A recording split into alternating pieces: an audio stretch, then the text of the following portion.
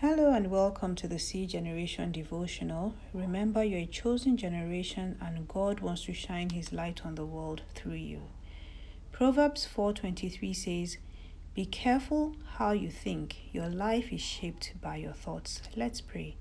Our Father, we thank you for the gift of another day. This morning, we surrender our hearts to you and we pray for the grace to think thoughts that are in line with your word and your will for our lives. In Jesus' mighty name we pray.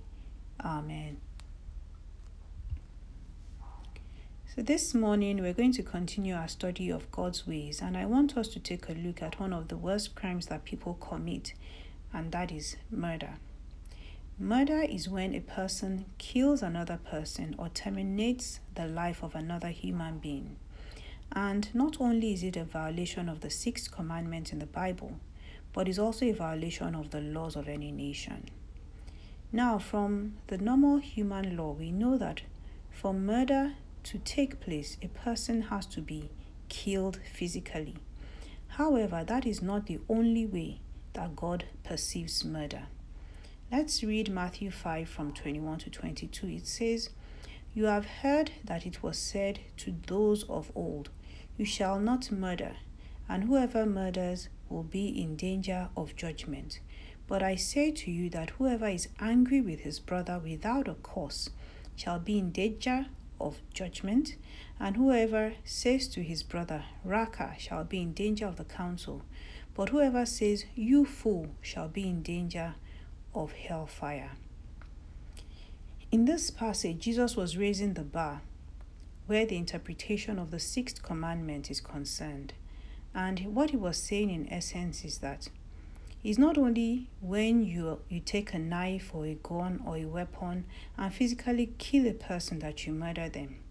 You can actually do it right there in your heart without moving a finger. Now, you may read this passage and think, well, isn't Jesus taking it a little too far? We all get angry. So does it mean that we all commit murder in our hearts? Well, the thing is, there are two types of anger.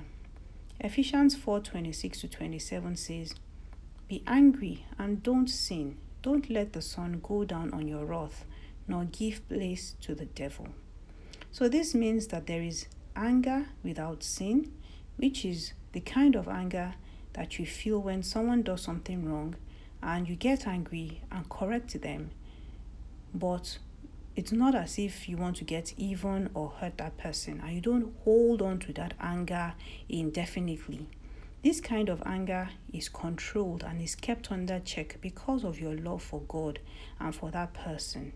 So you don't hold a grudge, you forgive, you let it go. And this kind of anger doesn't react negatively. There's another kind of anger that makes you sin and gives the devil a foothold in your heart. This is the kind of anger that makes you lose control, that makes you want to get even, that makes you want to hurt the person that is the source of your anger. You want to hurt them even more than they have hurt you. And because of that, it builds up to bitterness, unforgiveness. You curse, you are verbally abusive, you say things you should never say, and you say horrible things that tears down the self-esteem of that other person and makes them feel really bad about themselves. So this kind of anger is very negative, and if not controlled, it can even lead to worse things like hatred. And 1 John 3:15 says, "Whoever hates his brother is a murderer, and you know that no murderer has eternal life abiding in him." So murder proceeds from the heart. Matthew 15:19 says, "Out of the heart proceeds evil thoughts," and the first evil thought mentioned was murder. So how many times have we murdered other people in our hearts by thinking evil thoughts about them? Evil thoughts that come from anger, from envy, from jealousy, from hatred, and stuff like that. And even for many people who actually physically kill another person, it starts from their heart. It starts from anger and bitterness and such negative emotions. And then it keeps building up and building up and building up until it explodes and they finally carry out the physical act of killing another person. And that is why even the law recognizes premeditated murder, which is murder that was thought through and pre-planned. And this carries a stiffer penalty than manslaughter, which was murder that was committed by accident. So we need to be extremely careful the kind of thoughts that we allow in our hearts, the things that we meditate on and we think towards other people, because our thoughts can actually be murdering other people, even without us saying a word or lifting a finger.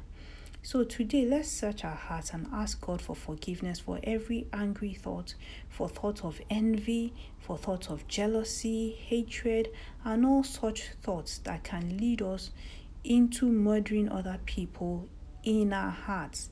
Let's also pray for the grace to keep our thoughts free from all evil. In Jesus' name, amen. If you have any questions or you need to talk to someone about knowing God more, please send a DM to C Generation Devotional on Instagram, or you can also send a message to 070-40-344-731. I hope you've been blessed today. Have a wonderful day.